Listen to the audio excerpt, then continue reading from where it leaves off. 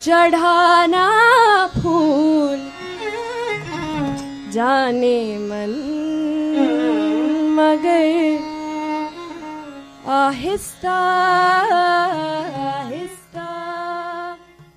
Salam and welcome everyone to another episode of the Ajam Media Collective podcast. This is your host, Aliya Karju Ravari, together with Lindsay Stevenson, the captain, or should I say Nakhoda, of our Indian Ocean series. Today, we have the honor to interview two wonderful scholars, Keelan Overton, an independent scholar in Santa Barbara, and Subah Dayal, an assistant professor at the Gallatin School of Individualized Study at NYU. We're here to talk about Iran and the Deccan, Persianate art, culture, and talent in circulation 1400 to 1700, a volume edited by Keelan that features not only her own work, but also that of Subah and 18 others, and which was just published in 2020 by Indiana University Press. Keelan, Subah, welcome to our podcast, and thank you for joining us. Thank you for having us. Thank you so much for having us. This volume, Iran and the Deccan, is a monumental tribute to the shared history of Iran and South India. It combines in-depth analysis of single individuals, text, buildings, or codices in conversation with masterful synthetic analysis, all from a truly interdisciplinary team of experts from around the world. And together, you all team up to build a beautifully thick description of the Deccan as a diverse and sophisticated world. So to begin, and to help many of our listeners who might not know about these relations, could you situate us in time and place? When are we? What are the main phases of this time period? What are the shared geographic poles that create this space? Sure. Well, I think I'll begin by breaking down the title and some of the main key words in the title and the time frame of the book overall. We're dealing with effectively a trans-regional story between Iran and the Deccan. And my use of Iran and the Deccan is a simplification in a way. Iran, which we can call it our source for this story, depending on the time period in question, we might be talking about what we view today as modern-day Iran. We might be talking about greater Iran, so going into Afghanistan and Uzbekistan. So that's the Iranian source, so to speak, in simple terms. For the Deccan, for those of you who are hearing about it for the first time, the simplest definition would be peninsular India or southern India. And for our time period in question between 1400 and 1700, we're mostly looking at what we could call the north central Deccan. So in terms of time frame, the book covers 300 years. And again, in the title, when I say 1400 to 1700, I'm just keeping it neat. But we really need to break down this 300-year history into its phases, because there is no one story of Iran-Deccan relations. There is no one Deccan. This is a very complex space and place. So we really need to contextualize our narrative accordingly. In the first century, so roughly 1400 to 1500, we're dealing with the Timurid world in terms of our greater Iranian and Central Asian source. And so we'll be thinking about cities like Samarkand and then Herat. And then as we move into the Timurid princes, Shiraz and Ibrahim Sultan of Shiraz, that geography will loom large in our story. And on the flip side, in the Deccan, we also have a central polity, the Bahmani dynasty, that comes to power in the mid-14th century, but the migration of Iranian elites really picks up steam in about the 1420s. And the Bahmanis will be during our time period in Gulbarga and then in Bidar. Then we move forward in time, and our next major watershed will be, let's just call it the early 1500s on both sides of the story. So in Iran, we have the rise of the Safavid Twelver Shia state. In the Deccan, what we have is the Bahmani state will fragment into so-called successor states. There are 5. We also have relations between the two sides sort of cemented in what we could call a trans-regional Shia space. Moving forward, near the end of the 16th century, the Mughals come on the scene. So now all of a sudden Hindustan is a real factor, and Mughal encroachment will have a major impact on the Deccan sultanates, on their relations with one another, on their relations with Safavid Iran. by 1686-87, we don't have our Deccan sultanates anymore. We have Mughal hegemony in the region, but our story just doesn't end. Some of the migrants in question, who at this point aren't really migrants, they're Deccan-born. Some of the things in question will have histories that surpass periodization. So this story could have gone much further into the 1700s even, but at some point you got to cut it off. So you're describing this world of shifting geographies, expanding, and geographies that grow smaller. But also, Subha, if I could ask you, this mass of time and space has to have a lot of language and different languages. So linguistically, what's going on with all these people who are going everywhere? I think the first place we could begin is probably explaining the linguistic landscape of peninsular India, where we have Persian and Arabic on the one hand and Sanskrit on the other. And relatedly, we have the pan-regional literary idioms like Dakkani, as well as vernaculars such as Telugu, Marathi, and Kannada. So the problem of multilingualism and its relationship to people who are moving is very interesting and complex. And in fact, I would say that in the Deccan's Islamic courts, it's yet to be studied properly, especially when we consider the relationship of a literary idiom such as Dakkani and its relationship to Persian literacy. One way to think about the distinct linguistic layers of southern India is by way of analogy, a slightly imperfect one, but somewhat useful. We could compare the Deccan to the hierarchy of languages, say, in the Iberian case, where Persian's at the top, the equivalent of Latin, Dakkani would be the equivalent of Castilian, and Aragonese would be the equivalent of Telugu and Kannada. And of course, this just helps us think about the linguistic layers, because in southern India, we also have the additional question of differences in script. Now, one of the things we may bear a caveat in mind is that tying pre-modern languages very directly to notions of identity that are grounded in region or ethnicity is very difficult. So as Keelan said, the later iterations of the Persianate in the 17th century leave open the possibility of the use of different linguistic registers by, say, Persian-speaking courtiers or poets composing in the vernacular. Let's go back. I know we talked a lot about the time period, but what exactly is unique about these 300 years between 1400 and 1700 that results in all of these cultural, social, and religious ties? You mentioned in the volume that the economic relationships between the regions are much older than the 15th century. So what changes? What's going on here that you decided to bring so many people together to write about it? As you very rightly pointed out, relations between the Persian Gulf and the western coast of India have a much longer history to the 9th and 10th centuries when we look at it as a relationship of trade, an economic relationship. We have merchant communities from the Persian Gulf, from ports like Siraf, establishing themselves in Chaul and Thane, etc. So this is not the first time that we have ships from Iran coming over to the Konkan and Malabar coast. There is a precedent in terms of trade.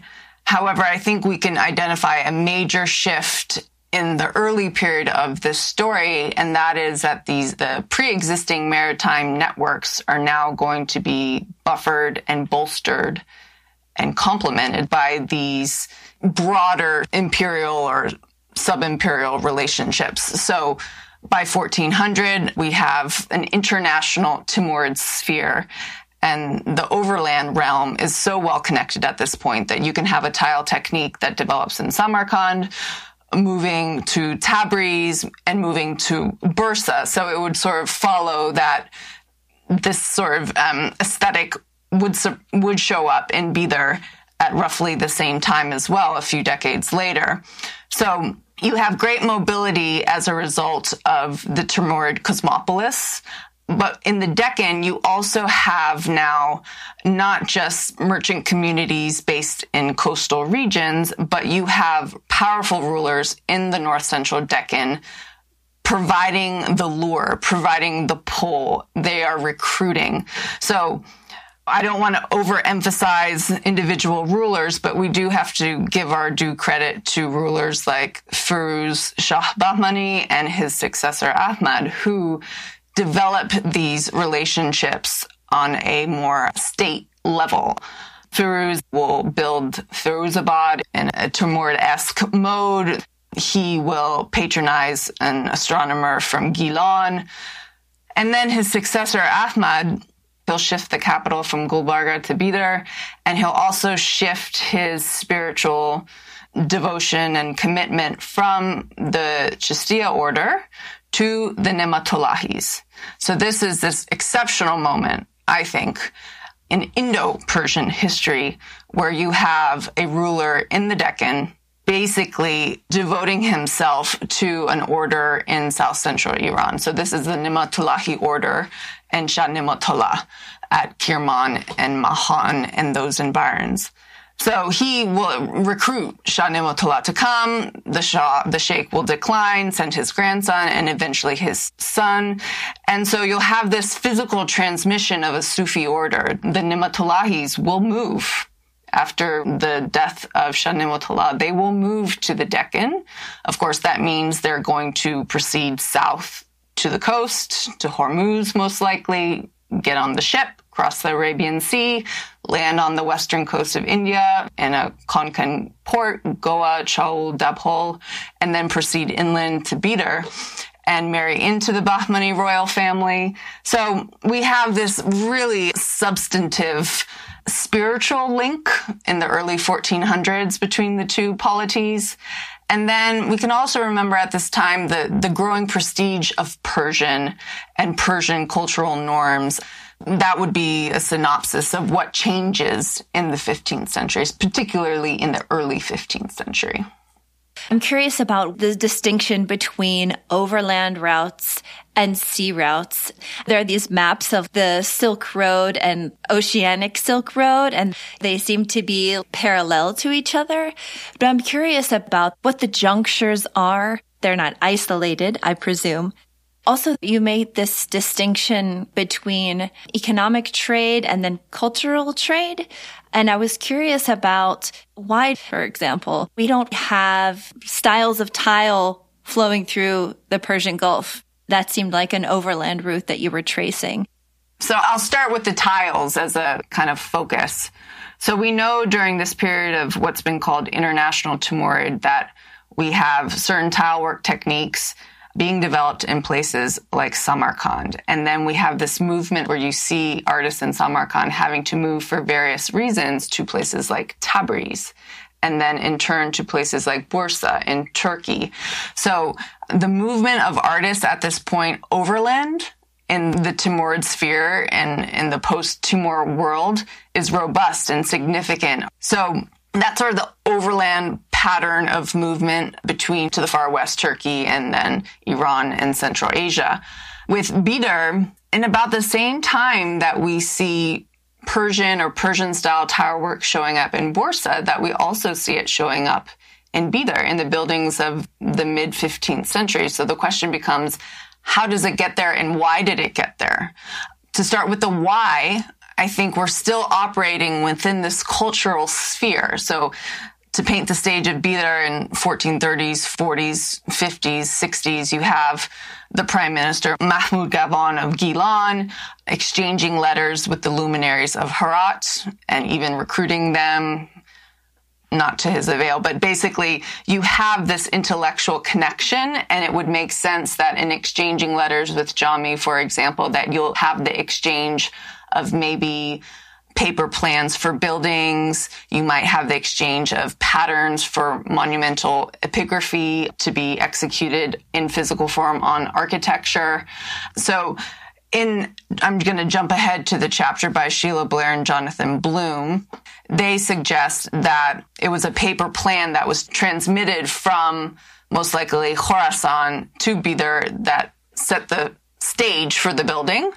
But then in looking at the actual execution of the tile work there, it's so good that Sheila and Jonathan actually proposed that perhaps we have a tile maker moving to Bidar to oversee the production of this mosaic tile work, which itself is a very complicated process where you have a master overseeing the cutting of the tiles and then the actual assemblage of the tiles and then the mounting of the tiles. So if you are a master tile maker in Samarkand or in Herat, how would you get there? You could technically go overland and then down through Hindustan to the Deccan. But at this point, all signs indicate that your most logical route would be to go from Herat through South Central Iran down to Hormuz and the Persian Gulf and then get on a boat. And we have examples of this story in the case of Abdurrazak, Shah Rukh's emissary to Calicut. He goes from Herat to Kerman to Hormuz and then over. So it's a very, very long journey. I think Abdurrazak took 2 weeks to get from Khorasan to the Gulf. Then he had to wait there, of course. You know this well. You have to wait for a proper time to sail with the southwest monsoon. And if you miss your window, you're going to have to wait for months. I think he had to wait for a couple months. Then if you look at Hormuz, you need stops. Once you pass through into the Gulf of Oman, you're going to have additional stops and additional ports. And then I think his crossing was maybe 2 weeks. But then he's ending up in a port on the Konkan, and then he's got to go in to be there. And today, it's a schlep. If you fly into Goa and you have to cross and get into the Deccan, we're talking 8 to 10 hours to get to Hampi or to get to Bijapur. It takes quite a long time, and you have to account for the weather, most certainly. So I think the answer to your question also would change as we move forward with time, because once we're in the Safavid moment and the Mughal moment, you have a little bit more mobility in the overland route, depending on who's fighting who at what time and where. For some of these exchanges, you could go overland, and some Iranian elites do go to Hindustan first.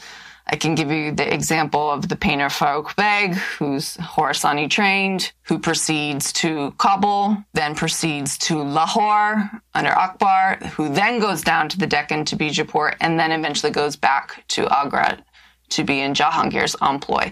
But for the majority of the elites that have been considered in this book, when they're making the move, they're taking the maritime route.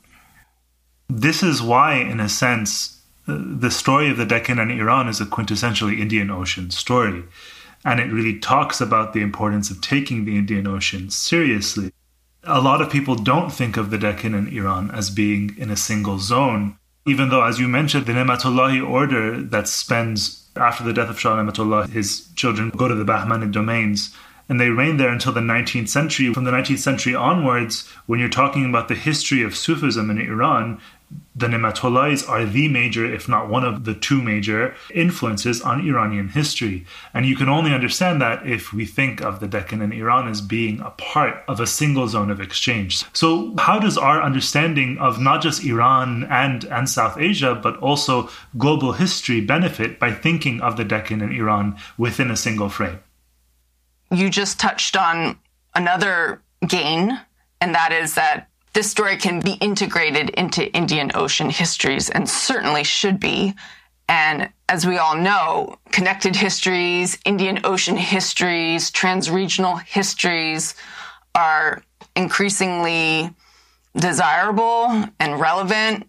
Subha's Post, I believe, has Indian Ocean in its title. We're in a moment of a sort of paradigm shift. A lot of scholars have been doing this kind of work for a long time, but I think it's most certainly gaining currency. And while imperial history is very important, and while gunpowder empire comparisons are very important, I think the Ottoman Safavid Mughal frame is getting a bit tired in some respects. That being said, it's necessary, especially for students. When you're teaching an intro to early modern Islamic art or early modern history, it's easier to teach comparatively Mughals, Ottomans, and Safavids.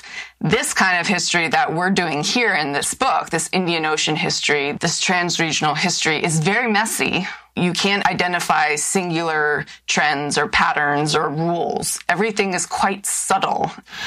But I think it's very useful to operate and respect and bear in mind the imperial frames and the comparative approach, but also what I found most enjoyable about this project was feeling like I was getting to really know these individuals and these things beyond these rather staid ruler-centric narratives. And I think in terms of teaching in the classroom, these personal human stories, what are the forces that determine or shape why a saint would move, why a poet would move? And you can, in a way, put yourself in the shoes or the footsteps, maybe, of some of these elites, and it becomes a bit more accessible than just talking about rulers and their dates and their battles. For me, the question is, for the period roughly from 1400 to 1800, one of the ways that the Indian Ocean was studied was through the archives of the European companies. So you would go read the Portuguese sources or the archives of the Dutch East India Company or the English East India Company. And that would be the kind of landmark works on the pepper trade or these economic history-oriented range of studies that did that. I think what Keelan's volume does is open up, first of all, the kinds of sources. What happens when you see how a book travels or a technique travels, or what happens when you follow a circuit of patronage across these spaces. And in that sense, it also helps us not reify the ocean, because a lot of the earlier economic histories were focused on littoral societies all along, say, the Persian Gulf or the western coast of India or the Coromandel in the Bay of Bengal. But one of the things that the volume does is bridge that divide. There's been a huge growth of work on the Persianate, on the question of the Persian cosmopolis, its relationship to vernaculars, but that work still doesn't necessarily talk to the large amount of work that was done on, say, the company archives from in the same time period, and they're all happening at the same time. And I think Sanjay's work and Muzaffar Alam's work really helped do that kind of collaboration, and Keelan brings across a very important question of materiality in the volume that, again, moves us beyond just like extracting the narrative from the sources, but also just thinking about, well, what are these sources? How are they written? How are they produced? And what their afterlives have been. Actually, before we get to materiality, though, Subha, specifically to you, when we're talking about these movements and moving beyond the company archives, that's where language comes up. And so before I actually get to my question, though, first a really simple question. These elites that are coming from Iran and other countries, are they learning Dakhani? Are they learning local vernaculars, or are they just being stuck up? Snooty Iranians in other parts of the world comparing how everything's better in Iran. I think there's something to be said about the limits of multilingualism. There are many different types of people who are Persian speaking in this period, as Keelan has explained. But I think tying language very neatly to region or ethnicity, we get into murky waters for the pre-modern period. So are there Iranians learning Dakhani? There are certainly second, third generation Persian-speaking courtiers who are patronizing certain kinds of texts or possibly composing themselves in the pan-regional literary idioms. Philip Wagner has an article on the patronage of a particular Telugu text as well. But this doesn't mean this is some, kumbaya and everyone's just speaking each other's languages, and these lines are not entirely porous and seamless. So we cannot make the case that while oftentimes in popular narratives about the syncretic culture of the Deccan and so forth, these sort of images are evoked of Persian and Marathi and Dakhani all being kind of porous, I would caution against that, because that's a modern sort of regional nationalism rather than the actual historical iterations of multilingualism, which are often circumscribed. There are representations of Iranian patrons in Dakhani. There's also the poets themselves discussing, and Sunil Sharma's article also talks about what they think about the relationship to Persian and what it means to compose across these two registers. In the prefatory notes of a lot of the narrative poems, you find this articulation of working across these different registers from various Dakhani poets. In terms of specific examples, actually, of multilingualism and translation, your article, Subah, looks at the Shahnameh and its really interesting afterlives, in a sense, in the Deccan, not just in terms of translation, but also Deccani responses and adaptations of it. So can you first just introduce this to our listeners, many of whom are used to the Shahnameh's reception in modern Iran and how it's mangled by nationalists, and maybe talk more about this really important part of its history in South India? So my article has two parts. It's basically first giving a broad survey of the range of texts that take the Shahnameh as an inspiration, as a text that is being not translated, imitated certainly in form, in terms of meter and questions of composition. The first iteration is of kind of lexicons and commentaries written in Persian, often patronized by Iranian elites who have come to the Deccan courts and have produced these compendiums on the vocabulary and so forth. And there are several examples in manuscript. The second is the actual text, roughly going from the late 16th century to the end of the 18th century, where you have many different poets thinking about the Shahnameh as a model. And one of the poets that I work on and discuss in the article, Nusrati, writes a very long narrative poem or Masnavi in the second half of the 17th century, where he is recording contemporary battles with the Mughals. He is sort of memorializing and producing representations of contemporary events that are happening, like he then laid out the chronology for us, in a period when the Mughals loom large, but these sultanates are expanding further beyond the north central part of the Deccan. So, and in it, he talks about the question of bearing the Shahnameh in mind, but also bearing an articulation of a competition between Persian and Deccani and the choice of composing in the latter. So one of the things he talks about, and he evokes also Amir Khusro's text earlier, and as well as Isami's texts, which are sort of serving as models within the subcontinent itself. And he discusses the fact that he's writing this poem, and I'm, instead of writing about legends, and of course, there's this kind of expression of, well, I'm recording these actual events that are happening, and I'm turning these contemporary actors into heroes. So one of the things I've tried to emphasize in the article is that the aesthetic and literary goals of the text are probably of more or at least equal importance than our desire to just look at them as historical. So, and that's the kind of interplay that happens. And in the 17th century, we have a range of these poems that are recording contemporary events in the Deccan, in the Shahnameh form, not in Persian, but in Deccani. Could you actually just expand a little bit about meter and responding in meter? And I mean, this is the fascinating thing about multilingualism in Islamic context, is that sound is so important, and what it means to be composing in a different language, but with the same meter.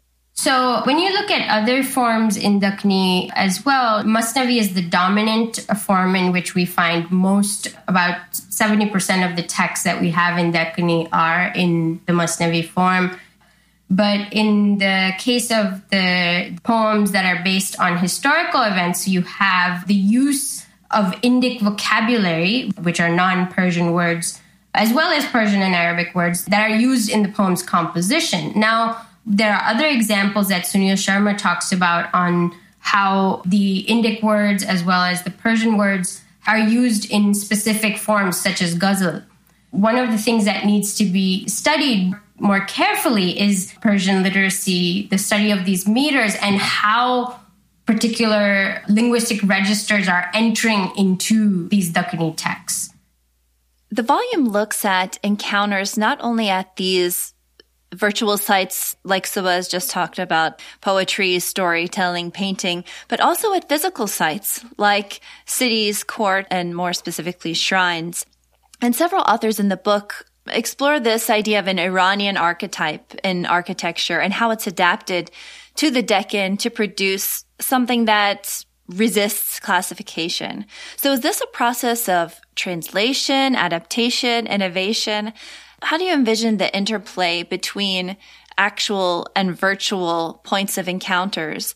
And Can you speak about the directionality of these encounters? Are the flows moving only in one direction? We talked about the Nemasallahis moving back to Iran, but is that also the case with material culture as well? Yes, the volume does look at what we could call these Persian or Persianate archetypes moving to the Deccan and then being adapted and translated there. So just to give you some examples across disciplines, in the field of literature, we can look at Shahnameh, Golestan, Khamzeh, et cetera. For architecture, we can look at the transmission of building plans, like a madrasa plan as discussed by Sheila Blair and Jonathan Bloom. There are more in the Deccan. There are Chehel Satoons, there are Hasht Behesht. The book doesn't cover all of them. But again, in terms of practicality, you can consider how a paper plan can move easily. Also, in terms of architecture, in the book, we focus on the transmission of mosaic tile work.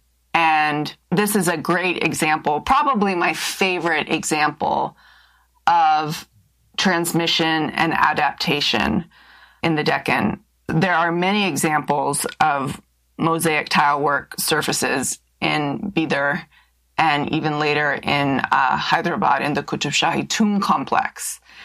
And in Bidar specifically at the Madrasa Mahmud Gavan, the execution of the mosaic tile work on the once full standing facade was exceptional. And when you look at this mosaic tile work, for those of us who work on Samarkand or Herat or Tabriz, it looks familiar in the sense of the way you have certain scripts, so this being thuluth or sols, in monumental size on a scrolled background. That's familiar. The Quranic verses for selection are familiar. The concept of the foundation inscription is familiar. What's unfamiliar in some ways are some of the glazes. So you get differences in glaze because of the environment of the Deccan. But what's most striking in the adaptation that I personally like the most throughout the Deccan, especially in Bidar, is the framing of the panels of mosaic in basalt. So this is a local hard black stone of the region. So this is what I would call this perfect adaptation of the rule. We can also think of books moving and compositions moving from the Persianate world to the Deccan and being modified accordingly. So Rachel Parikh, in her essay in the volume, she's looking at Falnameh. In the Safavid orbit, the Falnameh is an imperial text, right? We have Safavid versions and we have Ottoman illustrated versions. And what Rachel does is look at this hitherto, quote unquote, peripheral example of the Golconda version of the Falnameh. And again, when you look at that manuscript, many things about it are familiar for those of you steeped in the Persian and Ottoman visual language, but then you'll see aspects of foliage, aspects of fauna, the mango, the palette. These things will tell us, aha, this is a Deccani example. In art history, sometimes influence is viewed as a dirty word. Influence being something that's transmitted from A to B, and the B side is blind. It's what happens on the B side is derivative.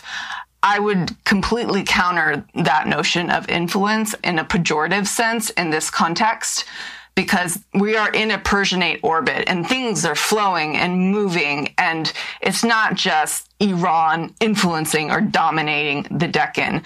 In this instance, what some of these Deccani courts and artists and contexts do with what's brought in from Iran is extremely sophisticated. So we would never call that derivative or second rate. What resonated with me as the editor was noticing how these processes of visual mediation, translation, adaptation also have their own sort of complementary processes in the literary world, in the things that Sunil Sharma and Subha Dayal work on. This interdisciplinarity, in a sense, actually points back to the sphere wherein there's this constant circulation of not just people, but also architectural plans, objects, books, etc. So Your essay in the volume with Christine Rose Beers, you look at a specific object. I think our listeners would actually really enjoy just hearing about what's called the St. Andrew's Quran and the many lives of this one single object. So could you tell us, what is the St. Andrew's Quran and what is its journey? And why is it called St. Andrew's? It's called the St. Andrew's Quran. That's arbitrary. We can call it many different things, but actually at the end of this explanation, you'll understand why St. Andrew's Quran in many ways is the simplest way to designate it, because it is such an object of so many histories and agencies that its present-day owner makes it a little bit neat to classify as such. So it's been in the University of St. Andrews since the early 1800s. For quite some time, it's been thought of as a Timurid manuscript associated with Abu Sa'id. Why? Because the colophon says Abu Sa'id with his name and titles and gives a corresponding date. But if you open it and you look at the colophon, you can tell that these two lines, the patron and the date, have been tampered. And this kind of tampering could be enhanced through various scientific techniques, which we did in the article. So then the question became, well, if it's been tampered to Abu Sa'id mid-15th century, what is it? And then you get into a process of more conventional art history where style, the sectarian nature of the colophon, and the biography of the scribe lead you to a reattribution, which the reattribution proposed is between 1520 and 1540 in a major Safavid center like Tabriz or Herat.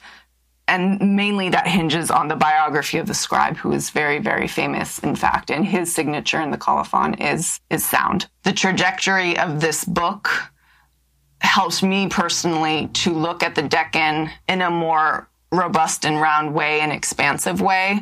So my dissertation was on the golden age, so to speak, under Ibrahim II in the capital city of Bijapur. But this book literally took me down. It took me down and beyond. It took me into spaces that I was less familiar with. It made me think about the Mughal library as a system in the Deccan. It made me think about provincial states like Savanur, and then progressively towards Mysore. So it really expanded my view of the Deccan and of Deccan Sultanate history. And what I liked about it ultimately was that it was a project that hinged on the study of these courts and these quote-unquote greats and these great patrons, but it also had a history that was unknown and uncharted and took me and took us in new directions. And as I was thinking about the later life of the manuscript, I was lucky in that I was reading work like Subaz, where I was going into the later Deccan. So I could kind of imagine this thing moving and the new players and spaces that it operated in. That's what I mean by it being such an expansive and challenging thing. In the sense, I think I said this in the conclusion, that the book took the lead, which I really like that notion of just letting the object tell its own history. I think often as art historians, and maybe even historians, we apply our taxonomy, we apply our theme, we have a set perception of something, and we make the material work within our frames. But this was an example of an object really pushing us to just let it speak for itself. So it was very fulfilling, very challenging. The story that you've told here about the St. Andrew's Quran is incredibly rich, as is the one that Soba told about the Shahnameh. The book brought together so many different disciplines. I would like you to reflect on what that brought to the volume. You just can't study the Persianate Deccan without people who work in areas like Suba and Sunil Sharma. You have to have architectural history. You have to have the historians, the foundational historians, past and present. So many of the genres or the disciplines that are talked about in the book, whether it's art history or art history in terms of looking at portable objects or languages and literatures or the art of calligraphy, the practice of calligraphy, the writing of poetry, these disciplines and genres that we too often separate in our own work today are completely intermingled and intertangled in this sphere. To give an example, Peyvan Firuzeh's essay is really a brilliant exercise in interdisciplinarity, because she's not only covering Ni'matullahi Sufism, the poetry of Shah Ni'matullah, the execution of Shah Ni'matullah's poetry on the building. What I really like about some of the chapters, I would say, is that several of them are collaborative chapters. So we all know of the wonderful relationship and partnership between Muzaffar Alam and Sanjay Subramaniam, and Sheila Blair and Jonathan Bloom have worked together on many things. I would say that Hamid Reza Ghelishani's essay on the calligrapher Khalilullah was extremely rewarding, I hope, for everyone involved. And that was a sense where we needed to bridge various gaps between calligraphy as practice, calligraphy as history, poetry, literature, politics. That essay has so many inherent mediations and accommodations in its actual execution. I think this is the way of the future. I think we all know it. I think collaboration between us is key. I can't imagine not having collaboration with conservators and people who work in physicality and on physicality as an art historian. I hope to collaborate with anthropologists in the future on topics related to this book. I would want to collaborate with Suba again on literary studies. It's key. Thank you again, Keelan and Suba, for joining us and honoring us with your presence on the podcast. For our listeners, the name of the edited volume is Iran and the Deccan, Persianate Art, Culture, and Talent in Circulation, 1400 to 1700. It was published by Indiana University Press just this year in 2020, so make sure to get your hands on it. Thank you, everyone.